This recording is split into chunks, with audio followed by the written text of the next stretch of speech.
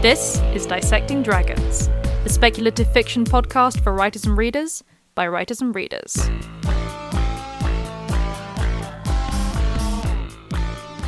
Hello, and welcome to Dissecting Dragons. I'm Madeline Vaughan. And I'm Jules Ironside. This week, Dodging the Pulpit, Preachiness in Speculative Fiction and How to Avoid It.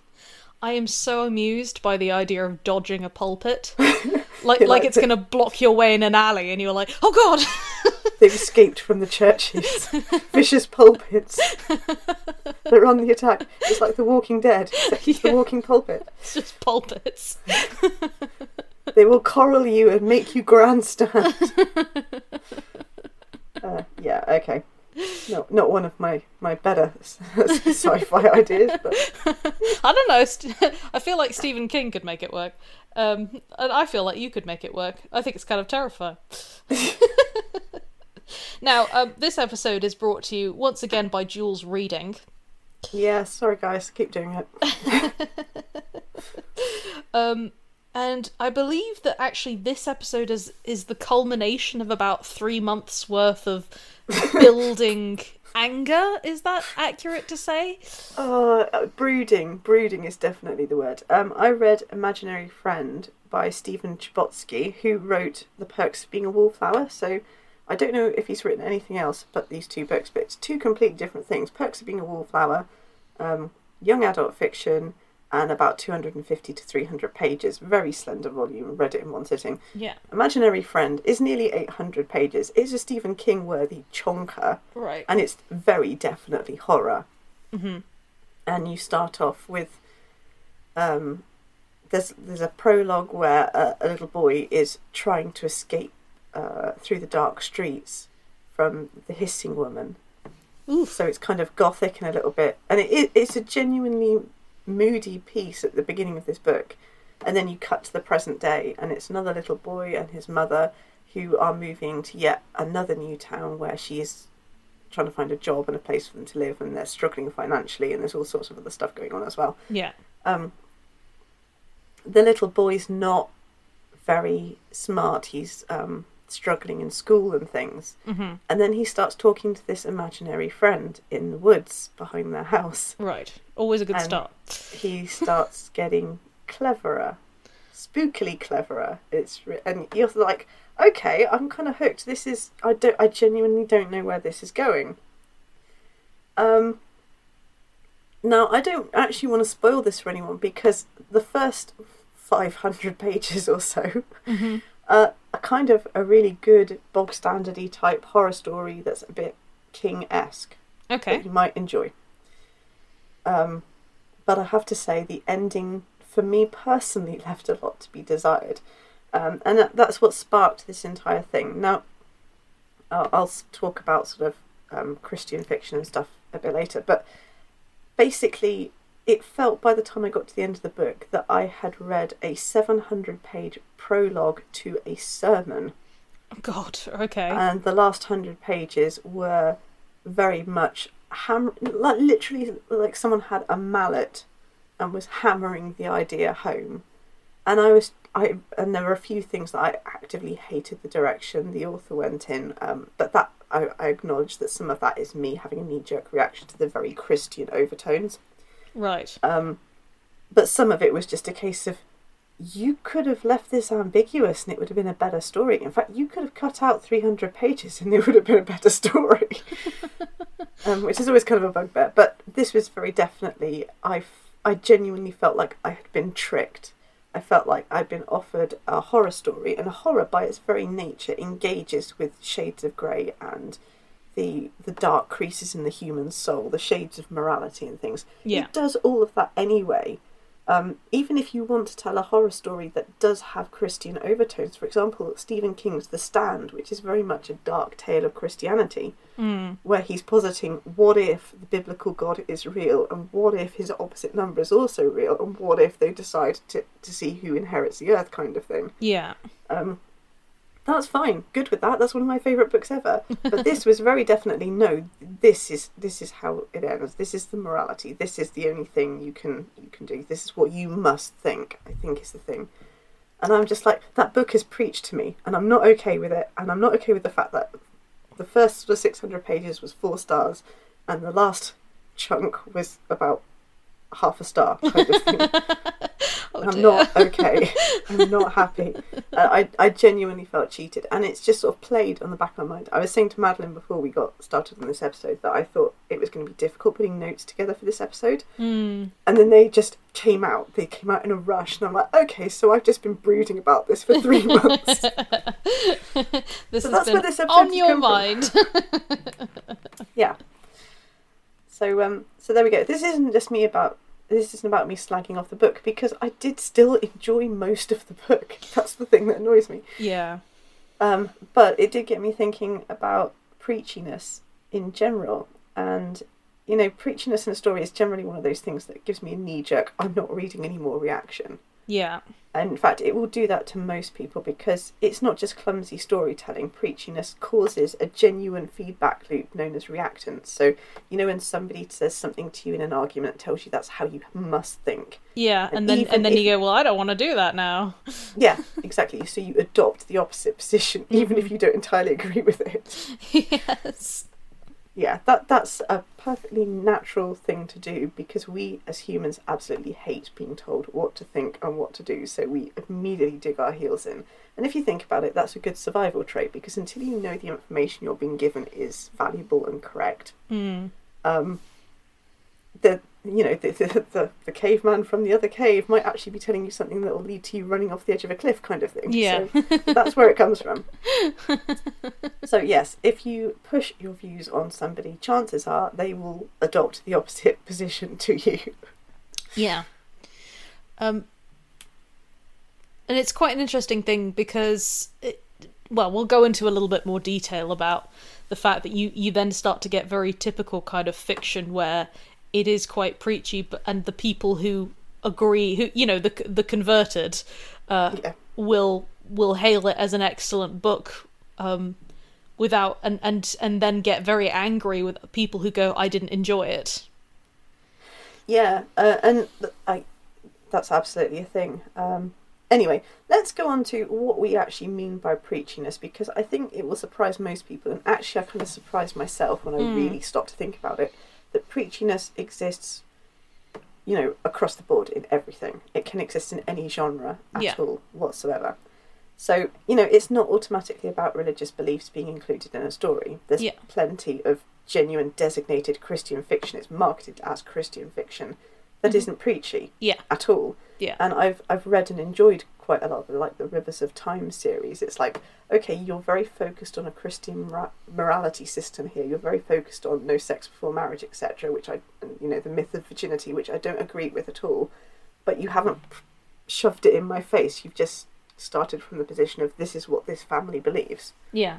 And then given me a time travel adventure, and I'm like, I can still enjoy that. That's fine. Yeah. So preachiness is when the author handles the theme of their book in a very heavy-handed way. So, essentially, if the reader feels constantly clubbed over the head with something that is clearly a dearly held author belief, that's preachy storytelling. Yeah, big time. And as we've just said, it can exist in any genre. I was thinking about this, and, you know, I hesitate to raise Sarah J. Maas, but some of her stuff actually comes across as quite preachy. Possibly because she delivers it in a repetitive manner. Yeah. And I don't actually disagree necessarily with what she's saying when she's being preachy. It's just because of the way she's saying it, it kind of makes me go, hang on a minute, are you actually right? Yeah, and it's one of those interesting things where I think to a certain extent, everybody who writes with an agenda or who has certain beliefs, these things are going to bleed into a book. And there's going to be different people who can, stand different levels of it. For example, someone including a gay character in their book or their series, for some people they'll say, oh, you're being preachy. You're just forcing this onto me. And so some people will it'll be different levels. So you obviously, you can't please everybody. There's always going to be someone who's going to be annoyed and feel like, oh, I'm being preached at, I'm trying to be, etc. Which is why I think a lot of people get so weirdly angry about stuff like that. But you can basically think about the average reader. And about sort of, well, also your ideal reader. Who are you writing for? And are you being a bit heavy-handed for them? Yeah, absolutely. I mean, as you've just said, your mileage may vary with preachiness. I've seen people describe Trudy Canavan's Black Magician trilogy as preachy, and Kristen Cashaw's Graceling series as preachy. Neither of those strike me as preachy. Yeah. Even though, you've got both of them looking at things like gender differences in terms of pay and poverty and things like that. That doesn't strike me as preachy. That just strikes me as this is a story about that, and it's woven into the story. Yeah. But if someone was offended by those ideas already, then yeah, maybe. Yeah. So you're right. And it's kind of a thing where I see the tone of preachiness isn't in a lot of young adult fiction at the moment. And the reason I think it comes out there is because young adult fiction is kind of a testing ground for lots of new ideas and things which then go on into mainstream sci-fi and fantasy. Yeah. And the problem is some of the young adult authors who put things in kind of write diversity first rather than character first. So the first thing that hits a reader in the face is, this is a gay character. And then sometimes they don't even give the character an actual character, which is kind of an issue. Yeah. Yeah. I mean, we've talked about poor representation and things, but I think that is why you sometimes get that immediate need, with people who don't have an opinion one way or another, they don't care, they just want good story, good characterisation. You can turn a reader off who would be perfectly open to a story just by doing something like that. Yeah, I completely agree. And it is this, the characters becoming flimsy mouthpieces, really, isn't it? For, theories, ideas, and a lot of it, I think, is for clout, in that, young people want this, so let's just put it in without consideration or thought. And I want them to see that I really care about this. So I'm going to kind of hammer it in. And I think to a certain degree, if you do very much care about something, sometimes you can do that. And it's something that a lot of young writers do as well. And when I say young writers, I mean people who are starting out, who are relatively new, and you do kind of have to fine-tune that. So it's not necessarily you're a terrible writer. It's just something to be conscious of.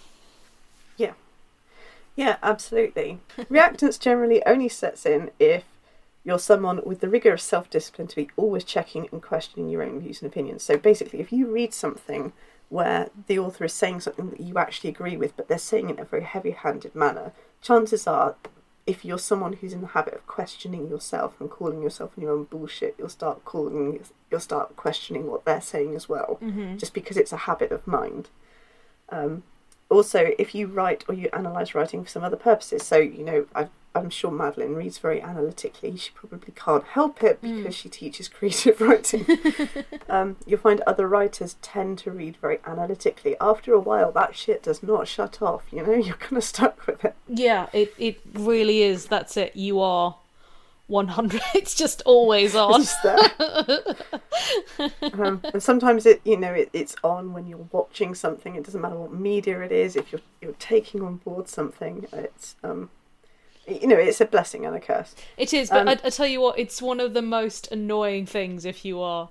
Yes. If you are with a writer who's doing that, if you're two writers in a room, then you sit and discuss. Basically, two writers. This is what happens. A podcast happens. So Jules and I are like talking about it, but our poor partners are both like, "Please be quiet. Please let us just enjoy the film."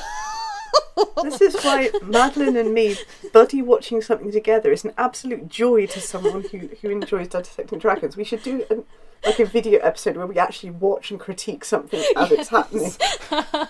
We totally It would be very illuminating. Yeah, obviously the final thing where reactance probably would set in is the views and themes drastically oppose yours. So, I mean, if I'm trying to take an example, I quite enjoy some Edgar Rice Burroughs, but it is of its time, very of its time, and every so often I'll read a phrase that will make me go, whoa, kind of thing. Yes. It's not so much that it contradicts my opinions and viewpoint of the world, as in I feel it contradicts everybody's. Yeah. So we've come so that's an extreme example, but you know what I mean. Someone says something that's kind of like, someone's just dropped an entire box full of scrap metal somewhere. I heard that clang. That's a great way of putting it. No way I can ignore that one. Okay, so let's actually give some example of fiction that we have found preachy and why. Now remember, when we're talking about this, we're not necessarily saying that these are bad books or films or anything like that.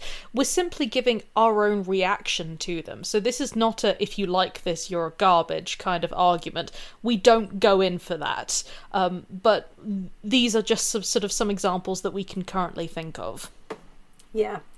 It was just something, I have to say that obviously I get a perspective from watching a lot of speculative stuff with Alan as well, and his tolerance for any sort of preachiness is even narrower than mine. Like, in the first sort of 10-15 minutes he'll be like, nope, kind of thing. And you have much ado to keep him interested at that point.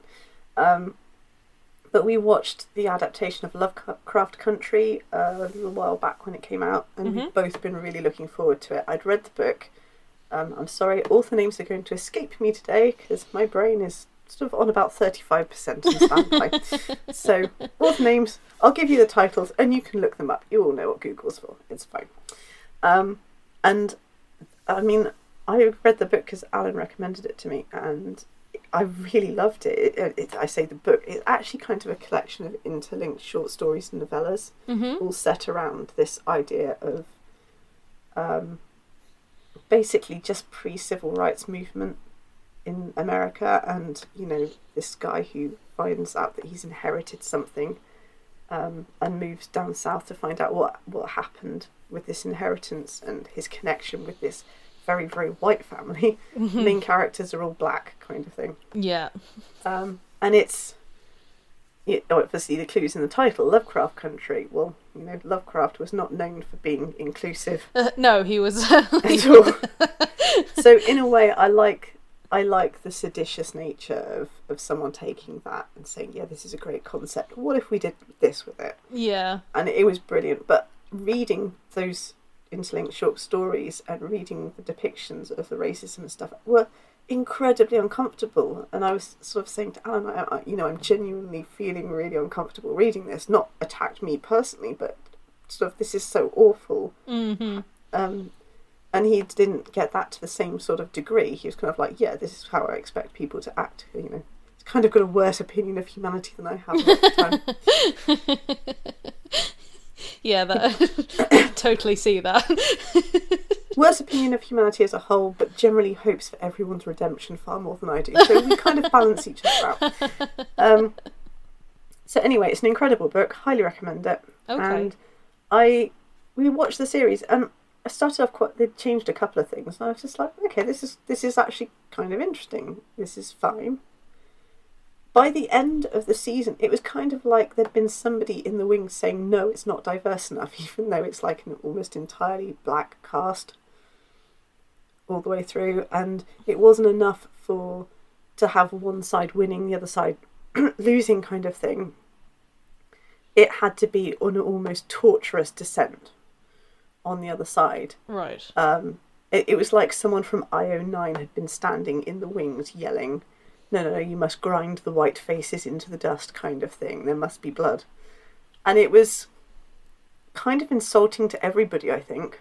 But it came across as extremely preachy. And I don't know why they didn't just stick with the book, with the few changes that they would have done, because the book was already saying everything so well. Yeah, that is one of those things where it's almost like this is no longer actually a good part of trying to have a sort of a conversation or raise an important theme.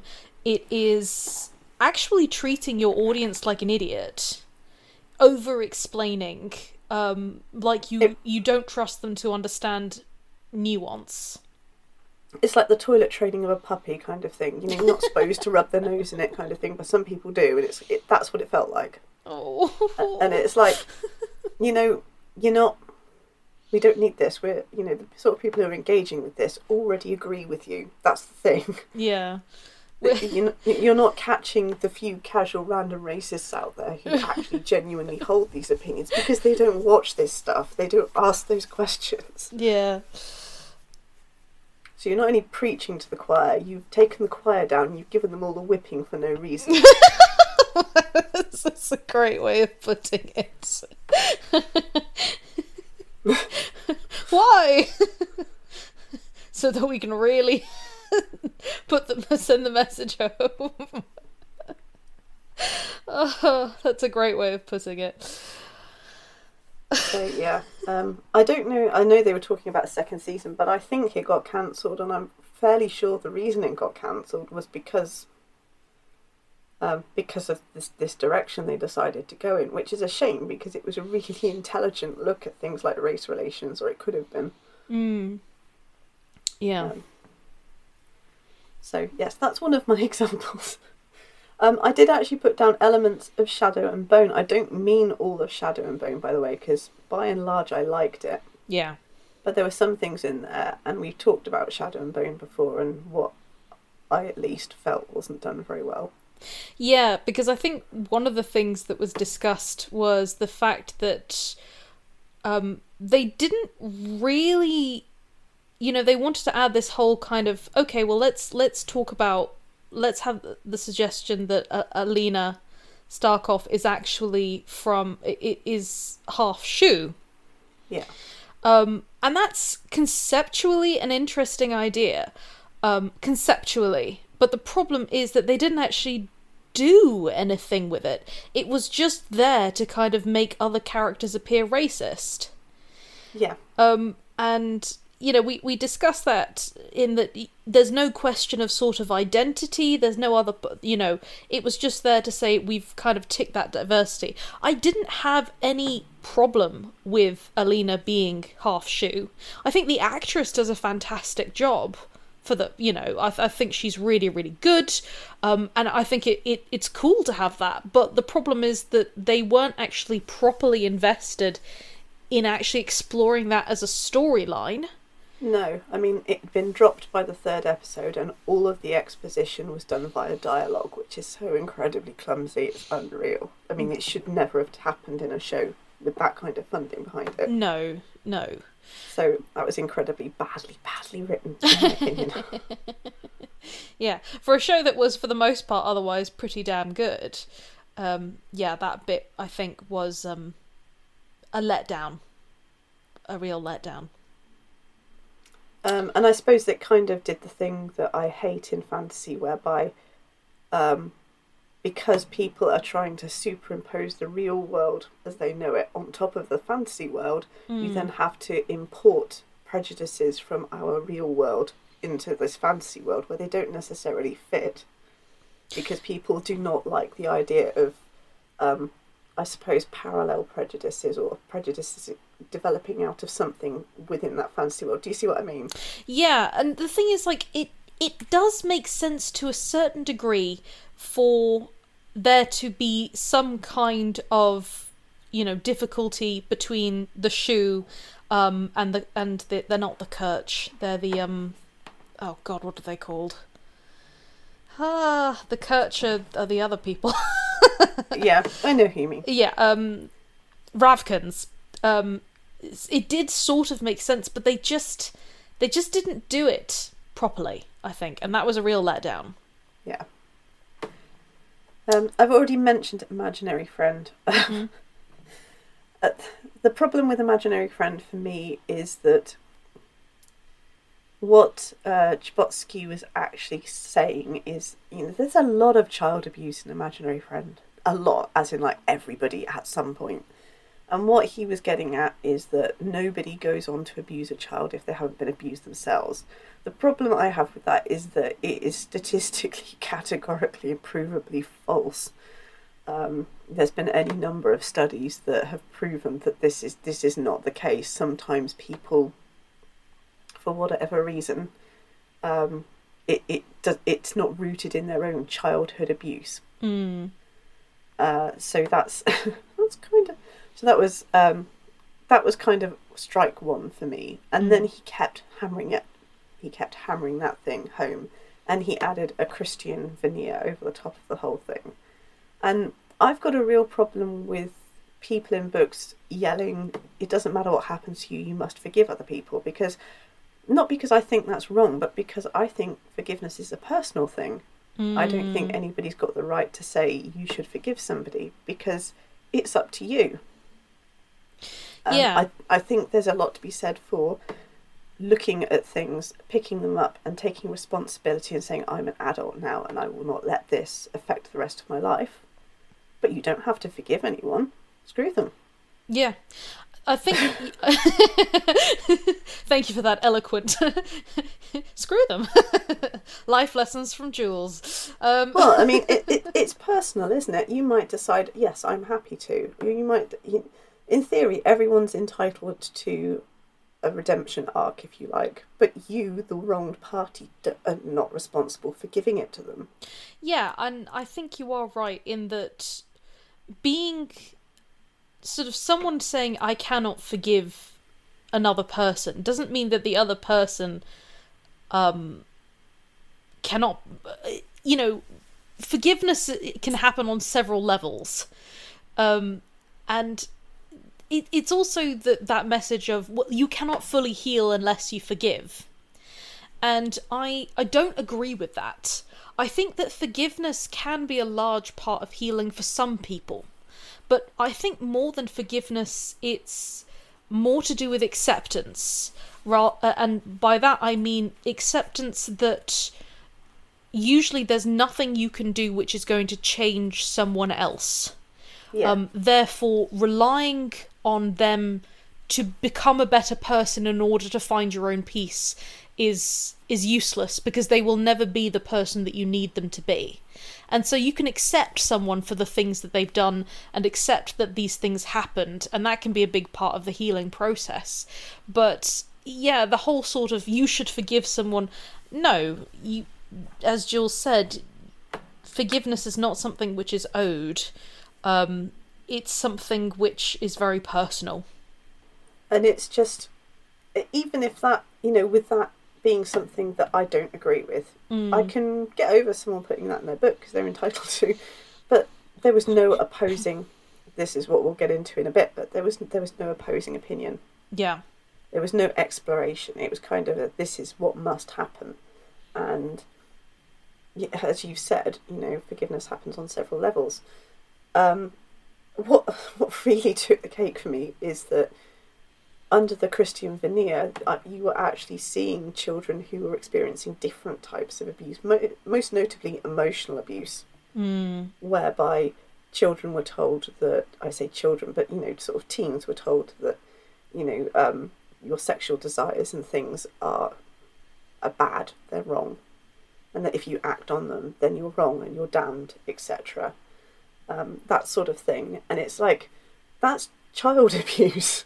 I'm sorry, if you bring your child up to believe that there is someone in the sky who's looking down on them and telling them that they are bad and wrong, that is a form of child abuse. You cannot package this as everyone must forgive everyone, and by the way, this thing over here, that's not abuse, that's okay. Yeah. So yes, got to the end of that book, very, very mixed feelings, having enjoyed 600 pages of horror and absolutely hated the ending with the fire of 1,000 burning suns. So, yes, make up your own mind. While we're on the subject of the whole young adult experience... And sorry, that was like, while we're on the subject of Hellfire... yeah, we're on the subject of Hellfire. Lisa Jane Smith, most known probably for the Vampire Diaries. Mm-hmm. I really enjoyed her books when I was 18, and I I'd probably sit and read one now and enjoy the world building and everything. They're light, they don't demand very much of you. No. But, and, while I don't feel good about the fact that she basically got bumped out of her own series with the Vampire Diaries because she sold it to a book packaging company. Yeah. So she didn't keep any of the rights for that, or for The Secret Circle. On the other hand, if you look at the books she continued to write for the Vampire Diaries, they're fucking nuts. And, okay, that's fine, that's what you want to write, but she is absolutely obsessed with none of her 17-year-old protagonists, none of her 17-year-old characters having sex, apart from one who is very much the antagonist, who gets pregnant and is literally called stupid because she did it without protection, kind of thing. Right. And then this person then covers it up by claiming that a male friend raped her in order to try and blackmail him into marrying her. It's all very, very screwed up. So I'm kind of glad she didn't get to go on and write more Vampire Diary books after that.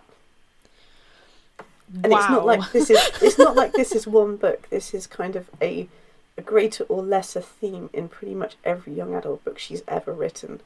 There's a serious hang-up about sex there, which I don't think there's a place for in young adult fiction, or there shouldn't be. Yeah, no, I completely agree. In hindsight, that's kind of preachy. That was kind of a in-your-face thing. Yes, and quite damaging. Certainly so. God. Oh. It's very much the nice girls don't thing. Oh my god. But blood-sucking, fine. Blood-sucking's fine. Yep. No problem. Blood-sucking's fine. Apparently, cheating on your boyfriend with your boyfriend's brother, fine. If you're snogging someone else kind of thing. It's fine if it's just kissing. I don't know, there's a lot of confusing signalling going on there. Wow. Okay. So not great. I can sort of lightly skip through this one because Star Trek Discovery, not super happy with the direction that went in from second season onwards. Yeah. And again, it's the overt screechiness of it all, the preachy tone, which wasn't necessary because Star Trek's been knocking it out of the park since Star Trek came out. Yeah, so that's one of the things that has really kind of put me off even trying to watch it, because I thought, well, maybe I'll give it a go. And honestly, the more I heard about it, the more I thought, this just sounds like an exercise in preaching.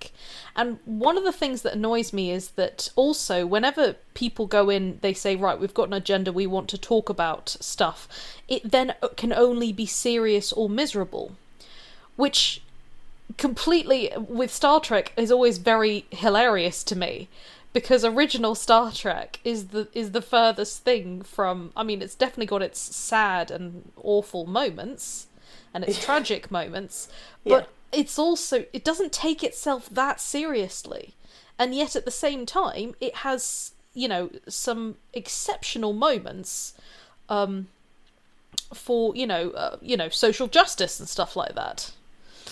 And I think one of the issues with Star Trek Discovery, and potentially to an extent, but I haven't seen it so I can't comment, so Jules, you would have to say whether this was or not. To an extent, Picard, it's just a little bit too much, I think. With Discovery, it was very clear that there are a bunch of people arguing about how to make Star Trek more diverse in the writer's room. Right. That's what's come across, and they've done that, and I don't know if somebody then said, oh, we better have a story. It was very much an afterthought.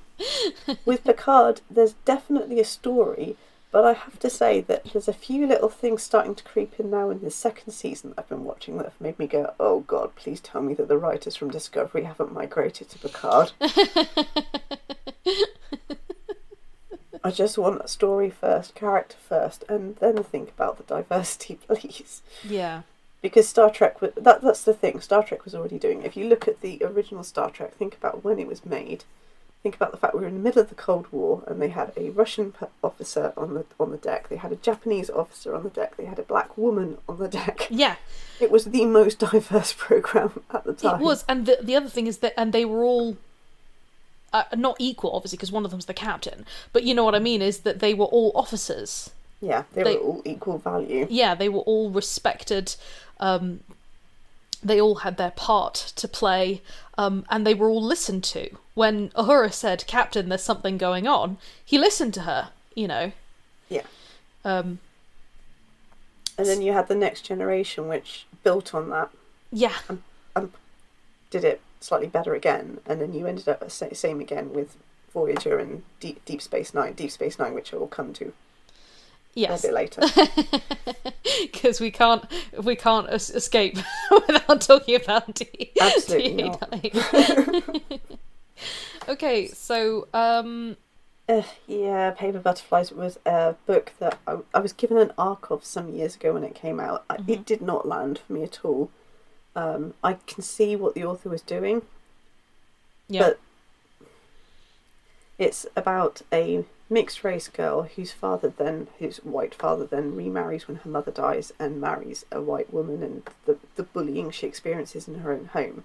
Except when you look at it, the stepmother, also bullies her own daughter. Right. And it was just... So it got to the point where it was so implausible, and once again, it was issues first and characterization second. Yeah. Which was kind of a problem.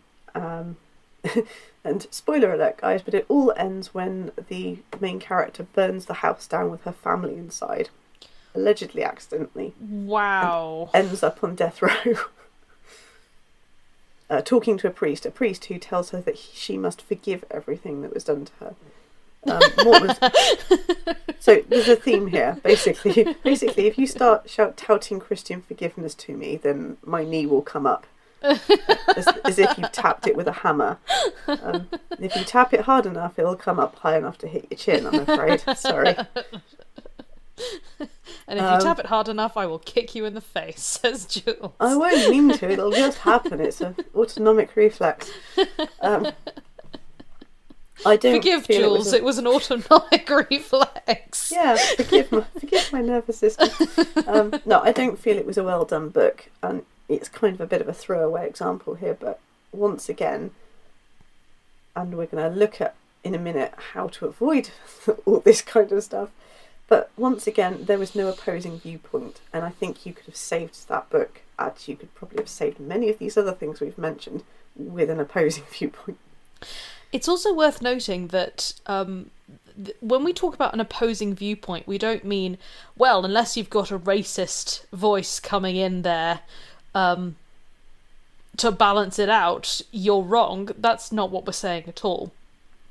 That's not what we mean by, and it's not about saying, oh yes, you've got to give bigotry it's an equal voice. It's not about that. It's about considering nuance. Yeah. Okay, so let's look at how you avoid preachiness. So, as we were just saying, show both sides of the argument. All of us have our dearly cherished beliefs and our even more dearly cherished prejudices. Yes. I do, you do, everyone does, no matter how liberal their views are. Yes. And sometimes even the act of saying, I'm liberal in my views, and really going and embracing them means that you don't listen to the entire argument and you're actually becoming more closed-minded than you think you are. Yes, and we're all guilty of it. We're all guilty of feeling, and I mean, to be honest, we've done it. I think we've done it in this podcast, and then at other points have been kind of challenged about certain things, and have rethought those things. You know, so no one is above scrutiny when it comes to that. But being conscious of it does make a big difference. It's why Madeline and I bang on so much about you must question yourself. You must ask yourself why you include certain things in your writing. You must ask where your beliefs and viewpoints have come from. Yeah. We're not saying change everything, but we are saying know where it's come from and keep asking yourself if it's still true. Yeah, be conscious. Yeah, just be conscious of your intentions. The other thing is that sometimes you might suddenly discover something that you didn't even realise about yourself. Yeah, Like, which is... hold on a second. I've talked about this theme a lot. Why am I doing this? Why am I doing this? Oh my god, is it the... I mean, okay, yeah, call myself out here. I've talked about my knee-jerk reaction. My knee-jerk reaction is nearly always attached to certain displays of Christianity in fiction. Yes. I would like to point out that I have met and have been in awe of, and I always am in awe of, genuinely Christian people who practice on Monday what they preach on Sunday. Yes. Who genuinely have that faith and live by it. And you know what? I absolutely salute that. I can't embrace it because it doesn't make sense to me. It doesn't fit me. But I absolutely respect that. What I'm trying very hard to get over is this ongoing incandescent rage that won't go down. Because the training wheels on my religious bicycle came off very early in my life and I got both knees very badly scraped, shall we say. That's definitely one way of putting it. And so now, when certain things trigger them, as we've said before, it is the metaphorical hammer on the top of my knee that will make my leg shoot out. Yeah. So that's where that comes from. And when I do have that reaction, I recognise the feel it gives me in my gut now, and I actually try and stop and think. And there's a couple of times when Alan's been talking about something and he said, "You've gone very quiet," and I'm like, I'm having that reaction that I told you about. Yeah. I just need a couple of moments to process what I really think and not just say the first thing that I want to say angrily, because I know that that is not the most logical answer to what you've just said. Yes, and you know, it's perfectly legitimate, particularly if you faced some kind of trauma or something like that in the past, which has led you to have huge knee-jerk reactions to things. It's perfectly legitimate to actually find yourself really struggling to understand something, to follow something, or even feeling like, I don't want to debate this because it actually hurts too much. But being conscious of that and also understanding that someone else questioning or bringing up this topic doesn't inherently make them a bad person. It just means that they've had a different lived experience to you. Yeah, absolutely. So in your writing, you don't have to be completely unbiased. And if you're writing fiction, it's probably going to be almost impossible to be completely unbiased.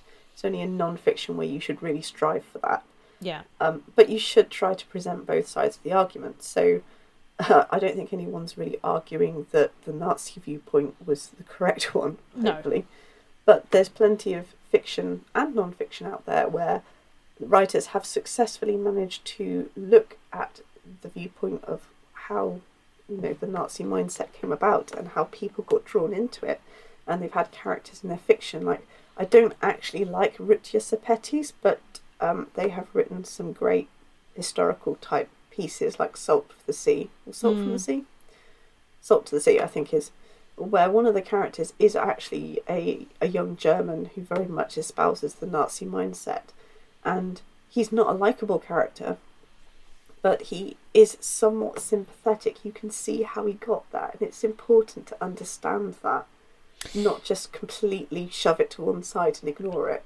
Yeah, I completely agree. I've seen things and I've read things, both real and fiction, where sort of certain ideas that I don't agree with, for example, transphobia and stuff like that, have been raised, or sort of trans issues have been raised. Now, I'm very vocal about my feelings regarding trans rights, which is they deserve them, weirdly enough. But I think it's very important that we don't silence the narrative which sort of goes, okay, but why are people so worried about these things? Because understanding that and considering that, it's not actually about giving it a voice or necessarily saying it's right. It's about addressing what is usually a separate issue, okay, so for example, again, things like Brexit at the moment. I say at the moment like it's still happening. You know what I mean? It feels like it should be. It's just yeah.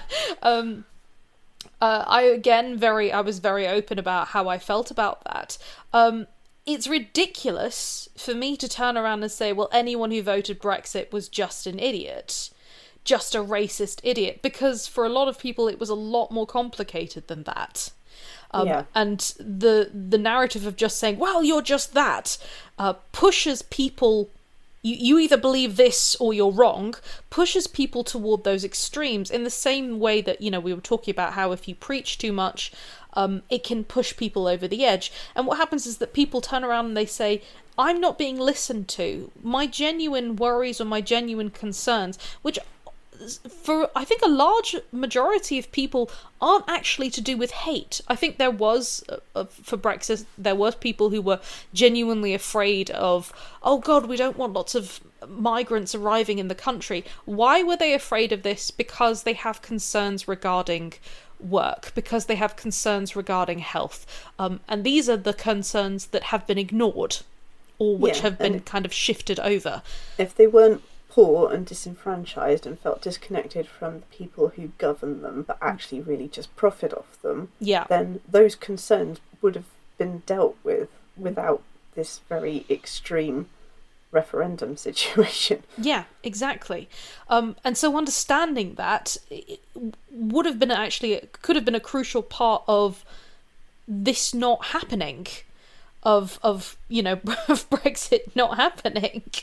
But it wasn't. And I think also the fact that when the when the voting and stuff was happening, it's either this or you're an idiot or you're racist was probably not a fantastic narrative to put forward to people who were saying, I just really want to be heard. So it is important to kind of address that, and also not to erase that there are also unpleasant people in the world too. Yeah, absolutely. I think, Madeline kind of hit it on the head with the fact that actually most of it isn't about hate. The number of genuine dyed-in-the-wool racists is very, very small. Yeah. Really, really small. And to the point where now it's kind of things are generally being said, whispered behind, the really nasty shit is being whispered behind hands because they know that they can't really say it out loud because it's not considered acceptable. But if you create that reactance situation in people, then you could actually be creating more prejudice. Well, yeah, and it's one of those really frightening things, which is that when we create an us and them mentality, where people, for whatever reason, because no one grows up, no one just comes into the world being a racist, for example. We're using racism just as an example, but no one comes into the world being racist. We come into the world being confused, and if you're born in, I don't know, okay, if you're born in Winchester, if you were born in Winchester like 50 years ago, or you were born in Cheshire or something like that 50 years ago, you might have never seen a black person until you get to, until you're a teenager. Again, think about TV and stuff like that as well. You might literally have never seen a black person. Well, I can bring you back. In fact, I was about to say, actually, in Dorset, where I grew up, it wasn't until I was 7 years old that I actually saw a black person in real life. Dorset's very rural, and admittedly at 7 I wasn't wandering all around Dorset, and I'm sure it was a lot more cosmopolitan, and there was certainly a lot of Chinese people around.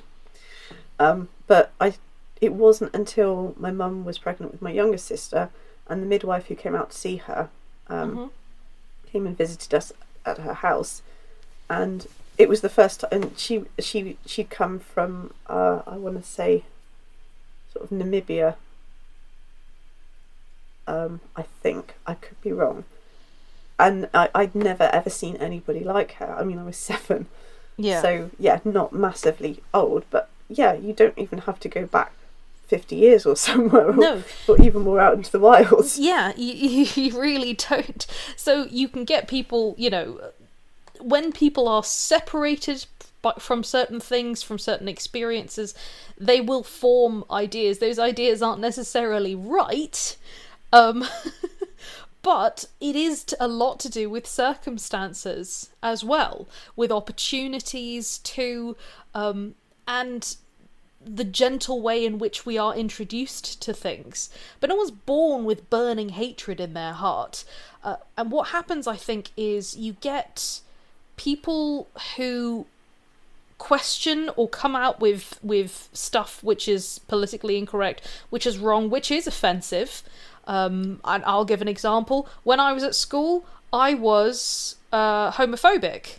I was very homophobic because everybody in school was homophobic. I was also, queer without realising it because I had internalised a lot of homophobia. And it wasn't until that was sort of challenged in a very gentle way that I had the chance to, readdress that. And rethink that. But I had that opportunity. I was given that opportunity, which obviously was very healthy for me in the long run, as I figured out my own sexuality and stuff. But if you are questioning, or you're a product of your environment, and you say something which is wrong, and then people really start to attack you, instead of giving you the opportunity to learn, educating you, and I'm not talking about people who resist that. I'm talking about giving everybody the opportunity and giving them the chance to speak and give out their concerns. You push them towards extremism because they suddenly go, I'm not accepted here. And where are they accepted? Among people whose ideas are even more extreme. Yeah, absolutely. I think I told you the story about the the lad I sort of knew who was absolutely obnoxious in company, no matter what. And one evening, the others just sort of buggered off and left me walking up the road with him. And he'd had a bit to drink. And he was like, I don't understand it, Jules. Why don't I have a girlfriend? I'm not bad looking. I've got a doctorate in nanotechnology, etc., etc., etc. And he had been utterly obnoxious all evening. He'd been so annoying. He'd kind of ruined my friend's birthday. Oh no. And I turned around and I said, the reason you don't have a girlfriend is because you're a dick. And he just stared at me. I said, you're a complete wanker. You're condescending, you're rude, you treat everybody like they're a species below you. Nobody likes you because you treat them badly. And he just went, oh. And I said, if you pull yourself together, sort yourself out. I said, you'll probably have a girlfriend in 3 months or sooner. But you've got to treat people like they are, in fact, other people. You've got to listen when they talk. Yeah. And be interested and not just talk over them because you're so insecure, you're worried you don't exist unless you're talking. I really didn't mince my words back. Jules. But I have to say, the next time I saw him a few months later, he'd completely changed. He'd taken what I said on board, which admittedly I hadn't meant in a cruel way, but I also hadn't delivered in the kindest way possible because he'd really pissed me off. He'd taken it to heart. He needed somebody at some point to kick him up the arse and tell him he needed to do X, Y and Z. He went off, did X, Y and Z, had a lovely girlfriend, they got married, they have 2 lovely kids, he's got a nice career. He had everything he was complaining that he didn't have, that he wanted and couldn't understand why he couldn't get. So... And yet, at that point in time, he was teetering on the edge of becoming an incel, genuinely. Right, yeah. Didn't have necessarily that term for that back then, but that's where he was, looking back. Mm. So, yes, this whole thing of sometimes you just need somebody to explain something to you. Yeah. Does have a lot of merit. And sometimes you need someone to explain it to you in a very... I say forceful. Forceful's the wrong word, but sometimes you need a Jules, and sometimes you need someone a bit... I was going to say kinder, but... Tactful. Tactful. Admittedly. I mean, if it had just been a case of he hadn't been an obnoxious git for the last 5 years, then he probably wouldn't have got my temper bubbling over like that. No, that's fair enough. In fairness. Anyway, so if your main character stridently marches through the story without anyone ever disagreeing with her view, then you're probably being preachy. Yeah, probably. You have to think about the storytelling potential as well. So she has a very specific viewpoint and argues it, and then somebody else sort of contradicts her. And maybe she gets them to come around to her view, but she also comes around and sees that there's some merit in their idea. Yes. As well. Yeah, and we do have some good examples of that, which we can talk about in a minute. But I think one good example actually of that was in Trudy Canavan's The Black Magician trilogy. Yeah. Where Sonia is forced to consider actually the wider problems of, of the city, beyond just obviously her main concern, which is the poor people of the city, which is a very legitimate concern that she has, and she ultimately, I think she does she gets what she wants out of that, in that she starts to address the issue that she feels is very important. But she does have to consider that actually there's more to it just than we need to do X, Y, Z, because the changes that need to happen are on a larger scale as well. Yeah, absolutely. So something that I do want to say is that doubt is a cornerstone of a robust belief. This is something I took from Anne Bronte's poetry, strangely enough, but and that is very much a very Christian belief, that you should have some doubts, and your doubts, the very process of questioning your beliefs makes them stronger.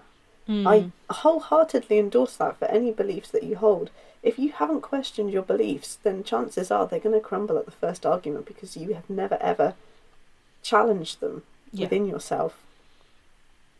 Yeah, absolutely. I wholeheartedly agree with that. It's an important thing to do. I don't know why I was about to do a Mario voice there, but... and anyway, as we were saying, no matter how repugnant one side of an argument is, you can still consider it objectively. Yes. So, you can have a character who is at least partially sympathetic. Nobody, as we've said, no one wakes up and thinks, today I'll become Adolf Hitler. Yes, unless it's Adolf Hitler. I'm not sure he even woke up and thought, I think this is where my life is heading.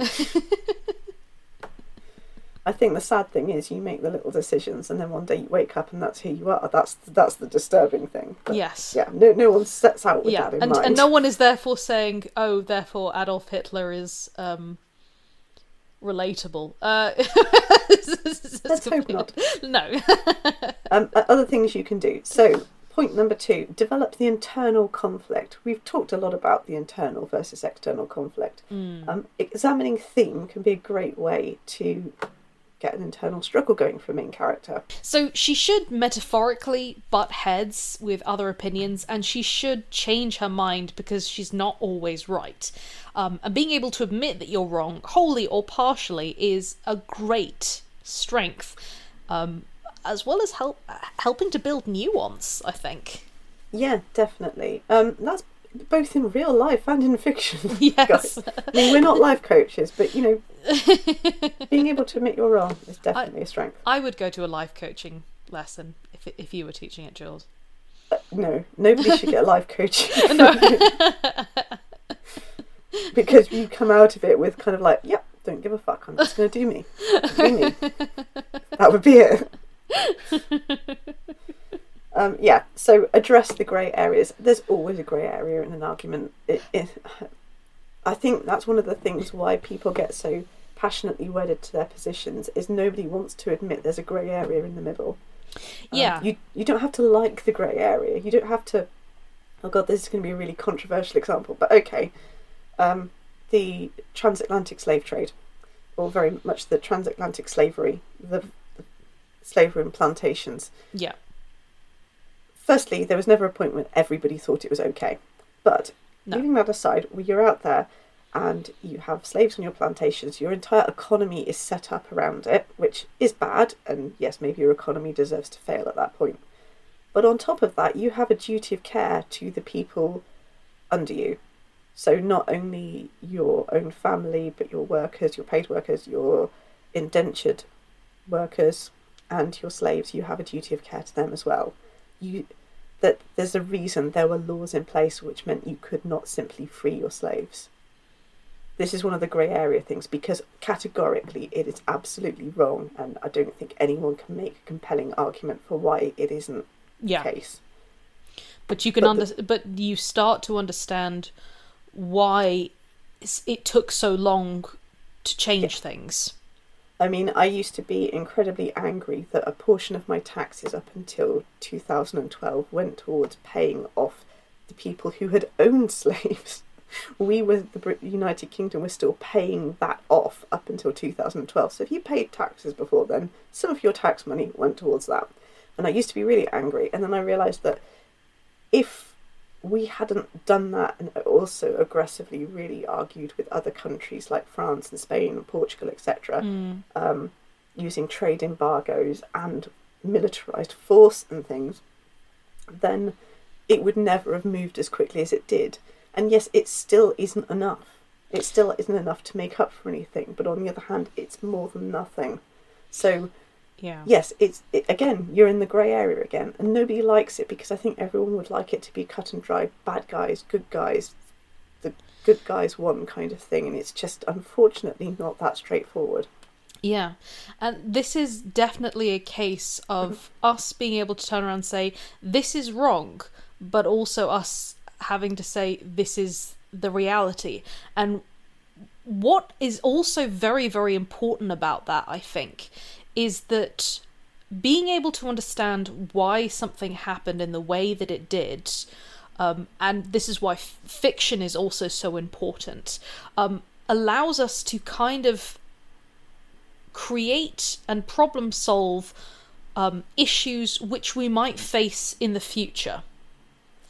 And I think it's one of the most important parts of storytelling. It's why dystopian fiction, for example, and science fiction are so important, because they ask those questions and they do introduce some very, very difficult subjects.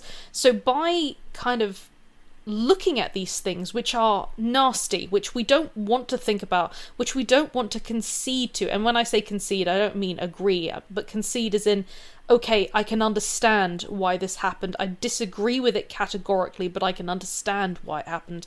We need to understand that, because if we don't, we are fated to repeat ourselves in some form or another.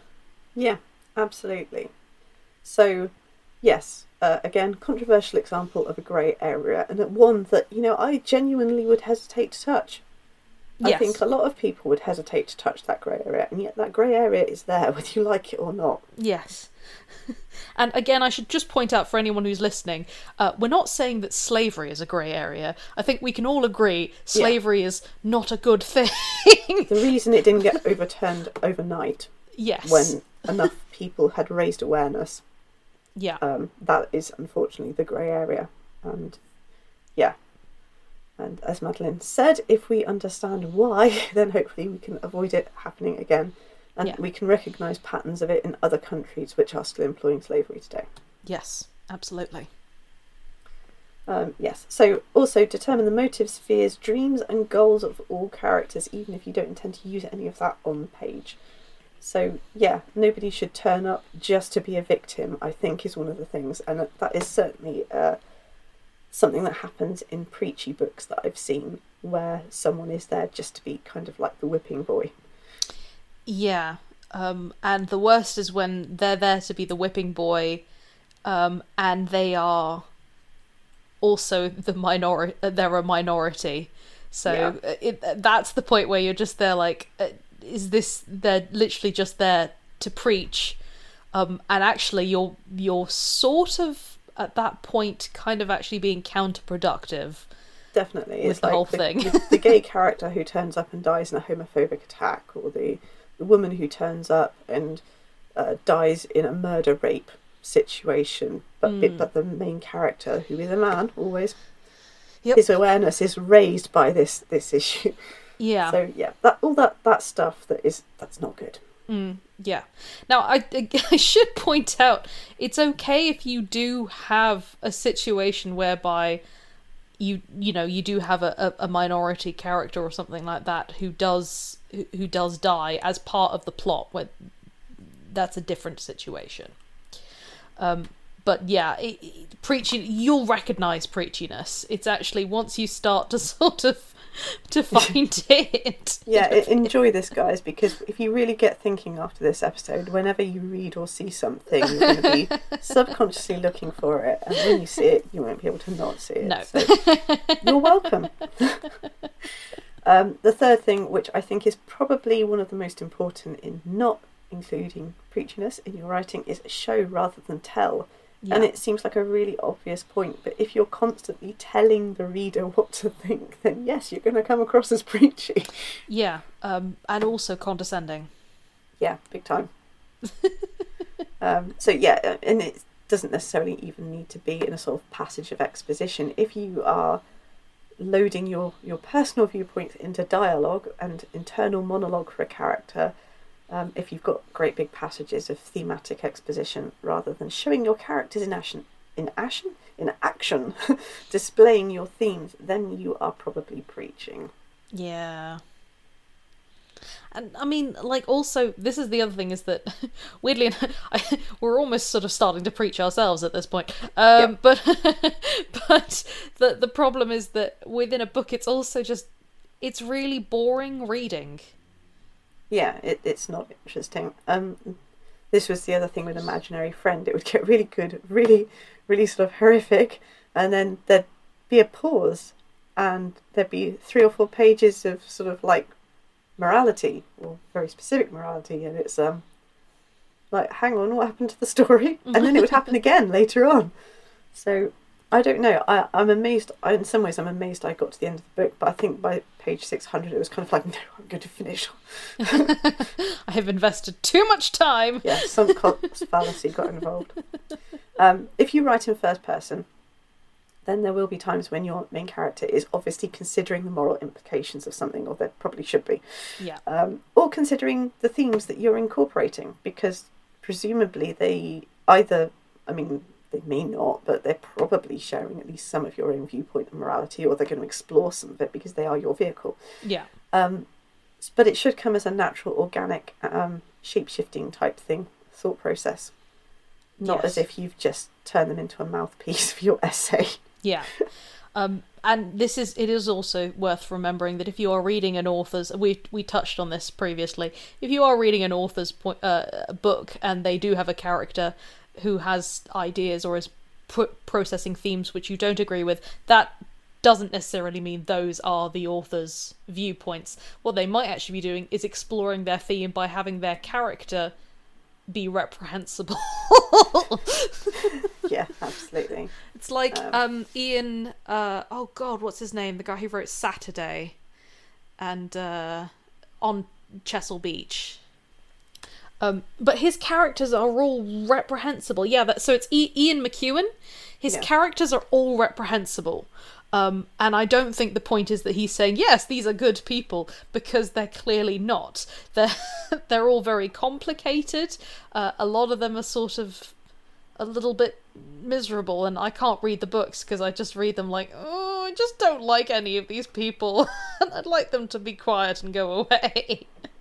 Yeah, but there's lots of different opposing viewpoints. You never feel that it's one thought that all the characters share, and it's all being hammered home by the author. Yeah, absolutely. And also, it just wouldn't be realistic if all of the characters only agreed with one another. I mean, it's fine if there's a group of friends and they all have, a core sort of belief on account of the fact that, they're unified by it, but yeah. It's just boring otherwise. It is. Yeah, so basically show it through action. Yeah. So some exposition in dialogue is actually necessary, but you need a lot less than you think. I mean, this is a newbie author mistake, to be honest. You can almost always tell a newbie author by the way they throw exposition into dialogue. It's something that all writers grow out of, hopefully. Yeah, for the most part. For the most part, yes. And again, your mileage may vary, depends on the genre. Sometimes, whenever I have actually dipped my toe into reading just ordinary romance, I've noticed a lot more expositionary dialogue, and it seems to be acceptable there. Yeah. So I guess it depends. It does depend, I think. It depends on character too, I think. Yeah, definitely. Okay, so look at a few of our favourite speculative fiction examples which don't, in our opinion, preach. Okay. All right. Well, why don't you start with The Stand, because I know that you're really keen to. I am really keen. Okay, I am currently rereading The Stand. This was. I got COVID-19, and my reaction to having a really high temperature was, I really want to read Stephen King's The Stand, where 98% of the population die of the flu. So that's how my weird little mind works. But that kind of fed into this idea for this episode. And, you know, it doesn't help that to compare the Imaginary Friend to The Stand, because, as I've said, I didn't like the way Imaginary Friend dealt with Christian themes. The Stand also deals with Christian themes, but there are so many differing and opposing viewpoints. I mean, you've got the two main polarities. You've got Randall Flagg, the Dark Man, and Mother Abigail, who is basically a modern day prophet, or modern day for, you know, it's set in 1990, so not that modern now, but modern for the time it was written. Yeah. And instead of society, which is completely collapsed, forming all these little tin pot dictatorships, which you would kind of expect, little tribes, what happens is these two opposing polarities pull people towards themselves. So you have people who feel one way morally going towards Mother Abigail, and people who feel another way going towards Randall Flagg. At no point does Stephen King say, yes, all the bad people are with Flagg. It's not that they're bad, it's just that in some way what they've done is they've kind of shut themselves off from better feelings. Just like not all the good people who are with Mother Abigail are necessarily good. It's just they're more inclined in that direction to be, you know, they want to be better, I think, is the thing. And it's very interesting that it's the choice that seems to define them. Because there's no getting away from it. Randall Flagg is very much like a populist president. Yeah. This is a strong man who will get things done. He will make America great again, kind of thing. It's very much that sort of feeling. Yeah. Whereas Mother Abigail's kind of like, no, you're going to be a mess as a society, and you're going to have to learn how to govern yourselves. No, God is not going to come and sort it all out for you. So, again, you've got these overarching Christian themes, and at no point do you ever feel like Stephen King is shoving Christianity as a whole down your throat. In fact, I wouldn't have even necessarily considered it a tale of dark Christianity if he hadn't described it that way himself. And I went, oh yeah, I guess it is kind of. Yeah, and it's one of those interesting things, I think because he grew up, correct me if I'm wrong, but he grew up in Maine, didn't he? Yeah. So he was introduced from a very young age to this kind of, because I'm pretty sure that part of the country is quite Christian. Yeah. I mean, I think he himself is not so much not like massively Christian, but also not really against it. So sort of like, yes, within a certain set of parameters kind of thing. Yeah, but what interests me is that he has touched on sort of themes of organised religion in a lot of his work. Yeah. And I feel like he's done that from a place of experience for the nuances of it and how it can, people who do believe can be some of the best and kindest people, and how, you know, that having a label such as Christian does not maketh a person, as it were. Yeah. And it is very much who they are before all of that and after all of that. And I think that he really touches on a lot of that in his writing.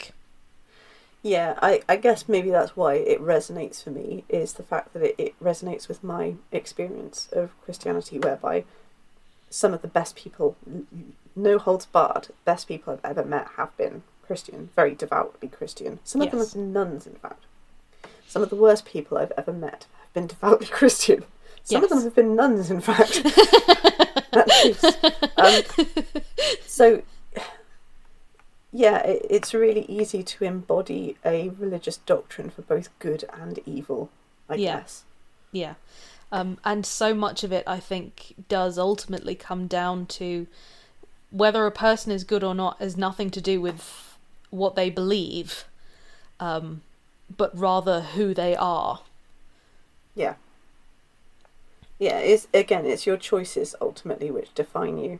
Yeah. So, I've kind of lumped these all together because they were made by the same people. I know Madeline's seen at least one of them, but Midnight Mass, The Haunting of Bly Manor, and The Haunting of Hill House. Yes. Certainly Midnight Mass. Midnight Mass is, aside from being like a King-esque type vampire, small community type thing, which was brilliant, also asks some really deep and probing questions about the nature of reality, about life and death, and about redemption.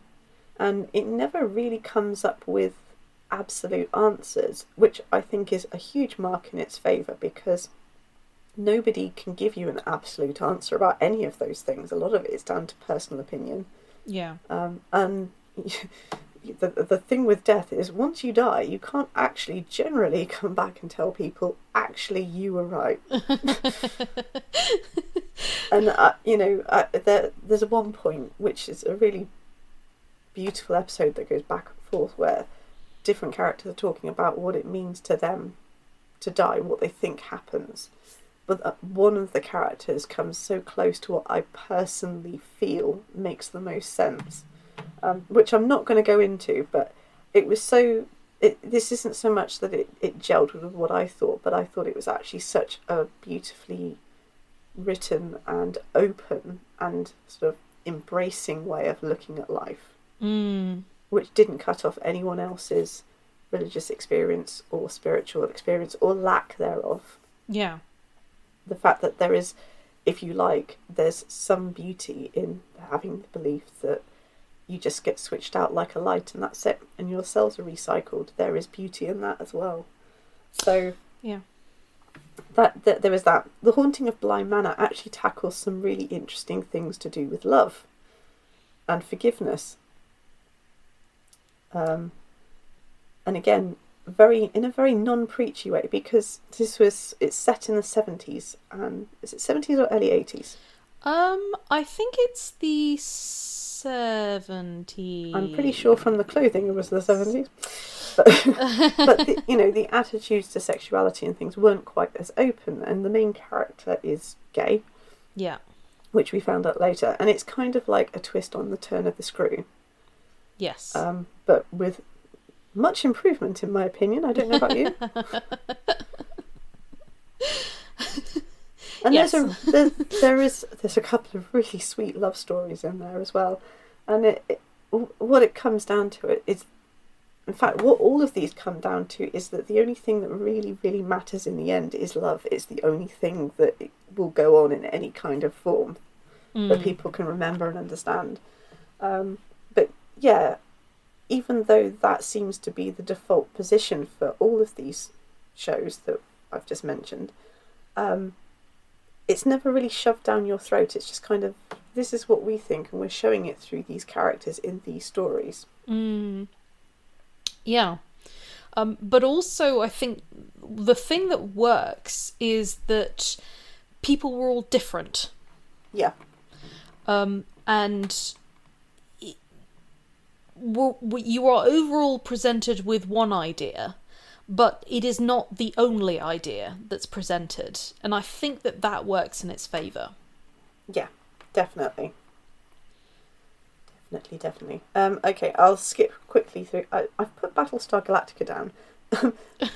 it's very difficult. I'm talking about the remake, obviously, which is not that young anymore. I think it's at least 10 years old. It's, again, Battlestar Galactica, difficult questions on the nature of reality and what makes us human, what makes us humane. And, what life is worth and what life is worthless kind of thing. And again, no concrete answers. And also about war and genocide, and so lots of really complicated stuff, but you again are shown so many different perspectives that there is never a moment where it's kind of like, yeah, this is clearly the thing you're supposed to think. Yeah. And to be honest, it wouldn't really be appropriate if that was put forward, would it? No, absolutely not.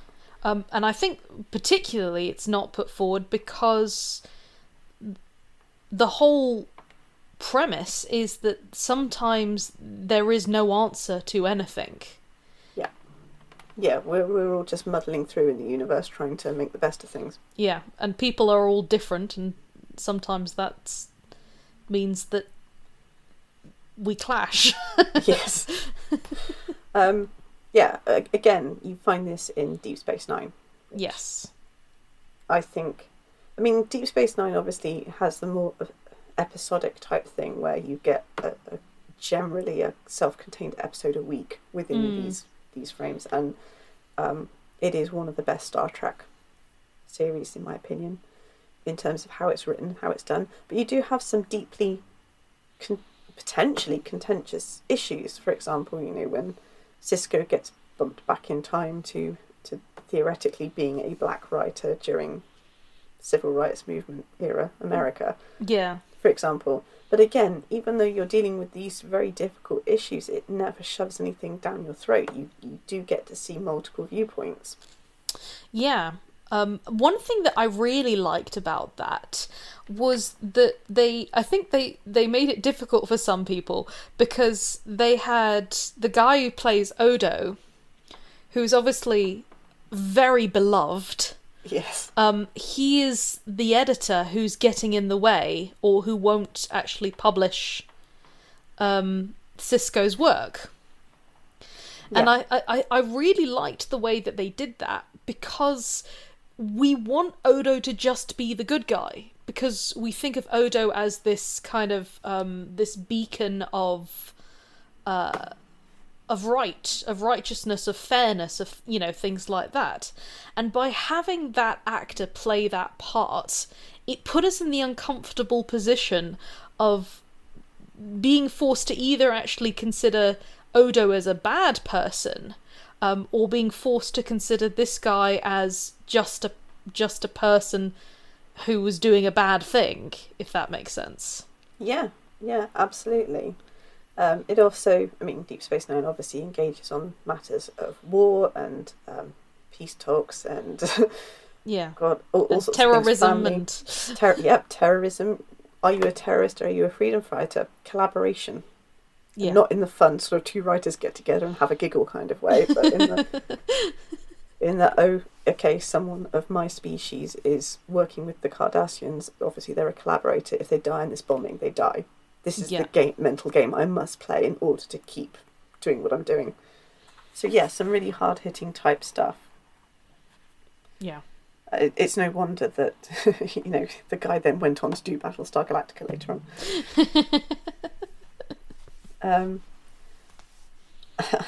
I put Dune down, but mostly I put Dune down not because I think it's a shining example of how not to be preachy about morality, but because it doesn't really have any.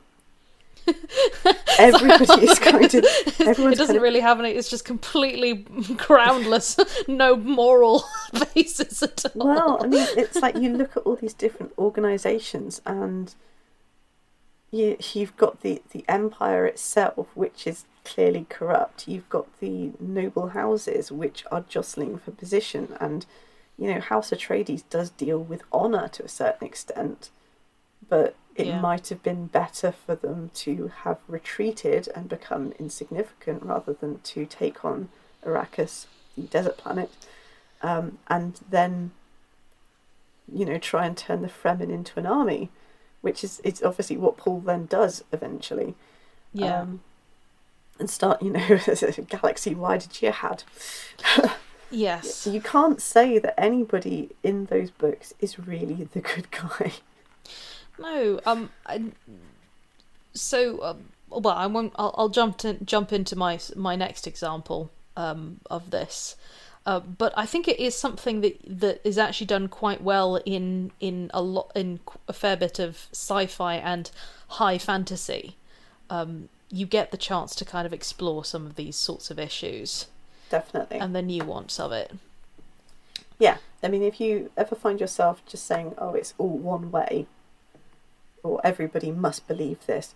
I think also if you've got the main character who kind of like, it must be this way, I believe this, but everybody else doesn't. That's another way where it can seem a bit preachy, particularly if it's first person. Yeah. It's like the one clear voice in the wilderness, and yeah, everyone who's read any sci-fi or fantasy starts rolling their eyes kind of thing. But it's also kind of Game of Thrones, isn't it? Well, that's exactly the example I was going to give. With the books of Game of Thrones, I felt like George R. R. Martin really touched on something, which is that you have this overall conflict, and for the most part, we can get behind the Starks. We're introduced to them first, but it would be very, very easy to reread the Starks as the bad guys if we hadn't been introduced to them first. Ultimately, we like the Starks because we think Ned Stark is an honourable man. Yeah. And he is an honourable man. He's a man you can trust. This is a family who just all seem quite nice. They are relatable in that way, but they also have their bad parts. And depending on the perspective that you sort of you see the story from, they could actually be the bad guys. And what was interesting for me is that, and I hated book 5. I really hated book 5 because it got to a certain point where I just didn't know who the hell anyone was anymore. And I was confused and annoyed, and I just wanted to get back to the main story. But it was interesting in that we were suddenly being faced with a whole bunch of other characters, or less liked characters, and being forced to see things from their point of view, such as Cersei. Starting to understand where Cersei is coming from. And I think in the series, the actress who played Cersei is obviously absolutely phenomenal. And she managed to sort of insert some of that vulnerability, and kind of give that idea of some of the things that Cersei does go through. It doesn't make her forgivable in any shape, in any sense of the word. No. She's an incredibly awful person. But it made her a really nuanced character. Yeah. And everyone suddenly went from hating Jaime to suddenly going, actually, Jaime isn't that bad. But he is kind of bad. It's the same with Clegane. Clegane is arguably a terrible person. And then you can't... I mean, the first real encounter you get with Gregor Clegane is the fact that... Do I mean Gregor or Sandor? Sandor Clegane, the dog, the hound. Sandor Clegane, yeah. Yeah, is him killing the butcher's boy. The butcher's boy, yeah. So you get it from Arya's very childlike black and white perspective of, this is my friend, he struck the prince who was bullying us. Yeah. Ergo, he didn't deserve... I struck him. The peasant boy didn't deserve to die. And, that's true. Yeah. Except that he was also just doing a job. Yes. Which, unfortunately meant murdering a child. Yeah, and he didn't have any qualms about that, to be fair. Yeah, it doesn't make him a particularly lovable person, does it? But he's not particularly lovable by any stretch of the imagination. But yeah, one of the interesting things was Aya travelling with him and seeing her point of view, where she keeps, thinking like, well, I can kill him in his sleep, I can kill him now. And in the end, she can't kill him. She just walks away from him because she's actually started to like him. And that's a problem. And she kind of justifies it in her own head, like, it's worse if I just leave him here to die. But realistically, that's not what's actually going on in her head. What's going on in her head is that she doesn't like the fact that she's been forced to question things. Yeah. Anyway, our final example, I'm going to skip one, is Spinning Silver, which is one we can both Yeah. get on board with. Again, you can't pull any genuine thread of morality out of that, which I think is a good thing. Yes, I agree. And yet at the same time, it really does touch on some very vital ideas, I think. Yeah, definitely. Not least, I think it the way that it sort of touches on how communities or people come together when they are alone and afraid, and why people behave in the way that they behave. I think that's done very, very well. Yeah, and what is owed must be paid one way or another. The debt will come due. Yeah. I did love the way that they completely flipped the moneylender story. Yes. And went, okay, but let's actually look at this. What is it to be a moneylender? Because we, even in this day and age, we tend to think, what a moneylender, etc., X, Y, Z, therefore they're all evil. And I liked the way that it was sort of turned on its head there, and we kind of had to consider the other side of it. Not also, very importantly, because it had very real life consequences with regards to anti-Semitism. Yeah. Am I saying that right? Yeah. Yeah. So yeah, I've really enjoyed it, but you're right, it doesn't feel preachy at any point, I don't think. No, I don't think so. It's kind of like, I feel like Naomi Novak always lays things out like a banquet, and then you can eat what you want, kind of thing. It's a great way of...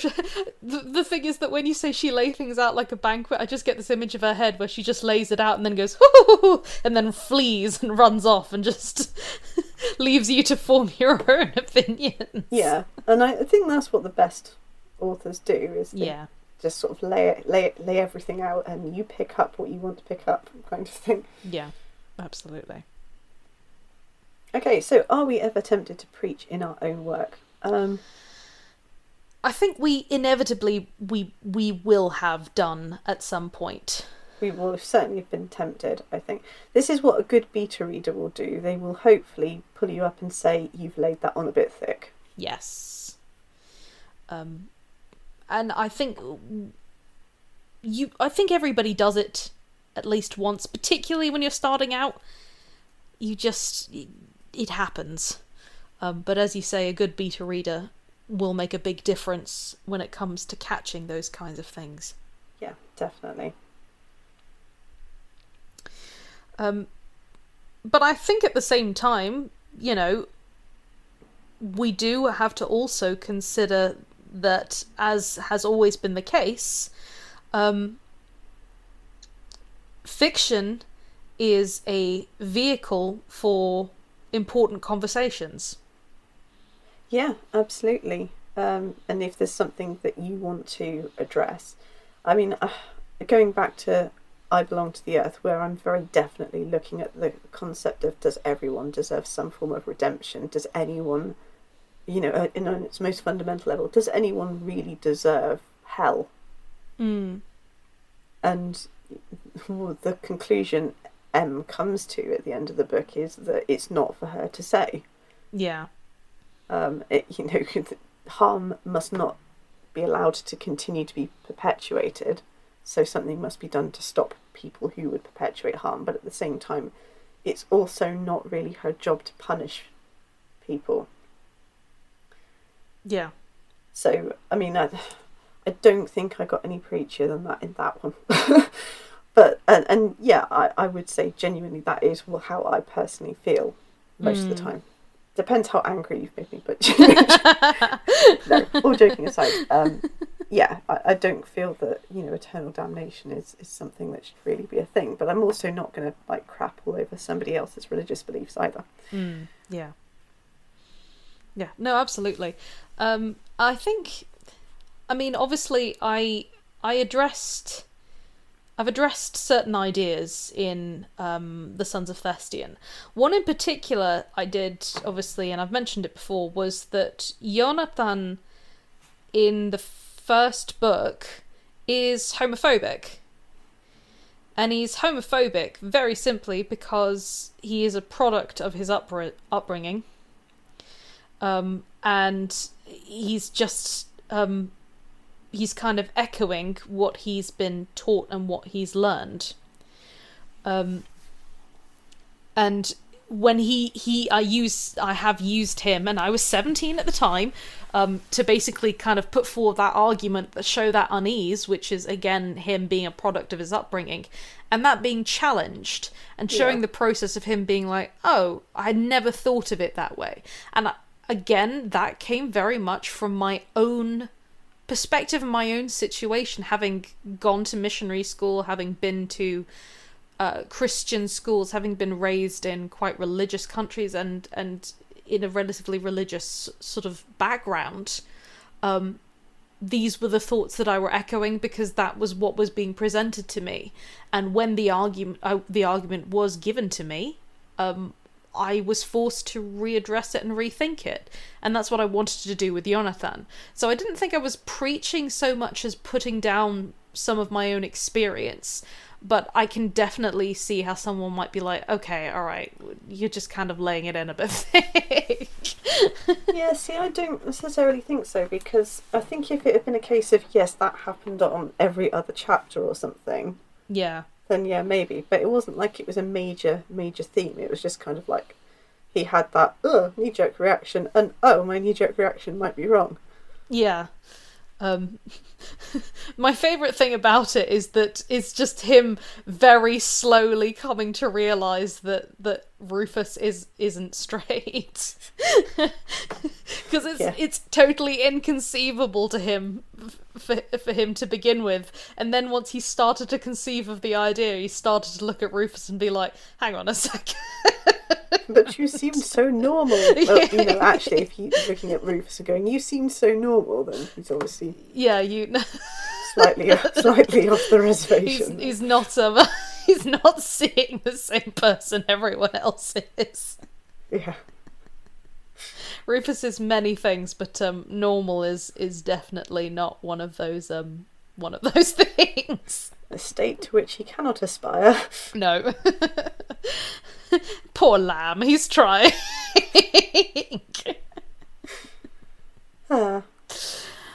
So yeah, but we continue to develop as writers, and sometimes we are unconscious of these things, and that is, as Jill said, where a beta reader will come very much in handy. Definitely. Well, we are at the end of our episode now, but before we go, I do have a Dissecting Dragons recommendation for you. And this week, I would like to recommend a series which is on Netflix called Heartstopper. Now, some of you might have heard of this series before, and it's based on a graphic novel by an author whose name is, Alice Osman, I believe that's how it's pronounced.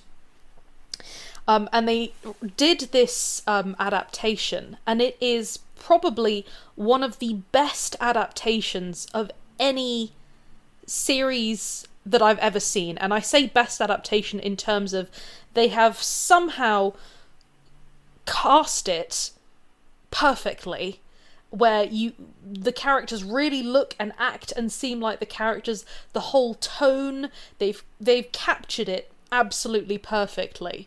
The plot is a little bit different in places. They've got certain things in different sequences, but the whole charm and the character has been so perfectly captured that it is a genuine joy to watch. The series revolves around a set of teenage boys. They are 15 and 16 years old. And one of them is was outed as gay in his school the previous year, and the other one slowly starts to fall in love with him and starts to realise that he might not be straight as well. spoil any more than that. But it really looks, in a very, very cute way, in a very sort of magical realism way, it looks at the experience of self-discovery, identity, sexuality, sort of in a school setting, and it is like a sort of a straight cis school romance, but gay. And it's fresh and lovely, and it talks about homosexuality without it just being everything is awful and there's no point living kind of thing, which is what a lot of gay fiction sometimes does. So it's a breath of fresh air. It's really lovely and cute to watch, and I highly recommend watching the series or checking out the graphic novels. Okay. I think you've now officially recommended the graphic novels and the series on several occasions, so yeah. I do apologise. And big tick from Madeline. It is. It's a huge tick. I really, really enjoy it.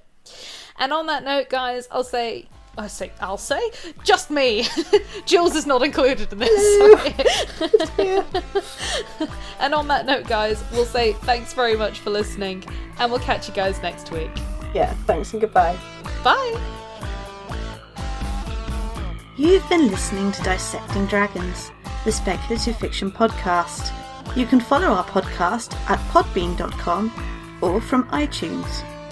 For more information, visit our Facebook page at www.facebook.com/dissectingreaders, or check out our author websites at jaironside.com and madeleinevaughan.com. Please note, no dragons were harmed during the making of this podcast.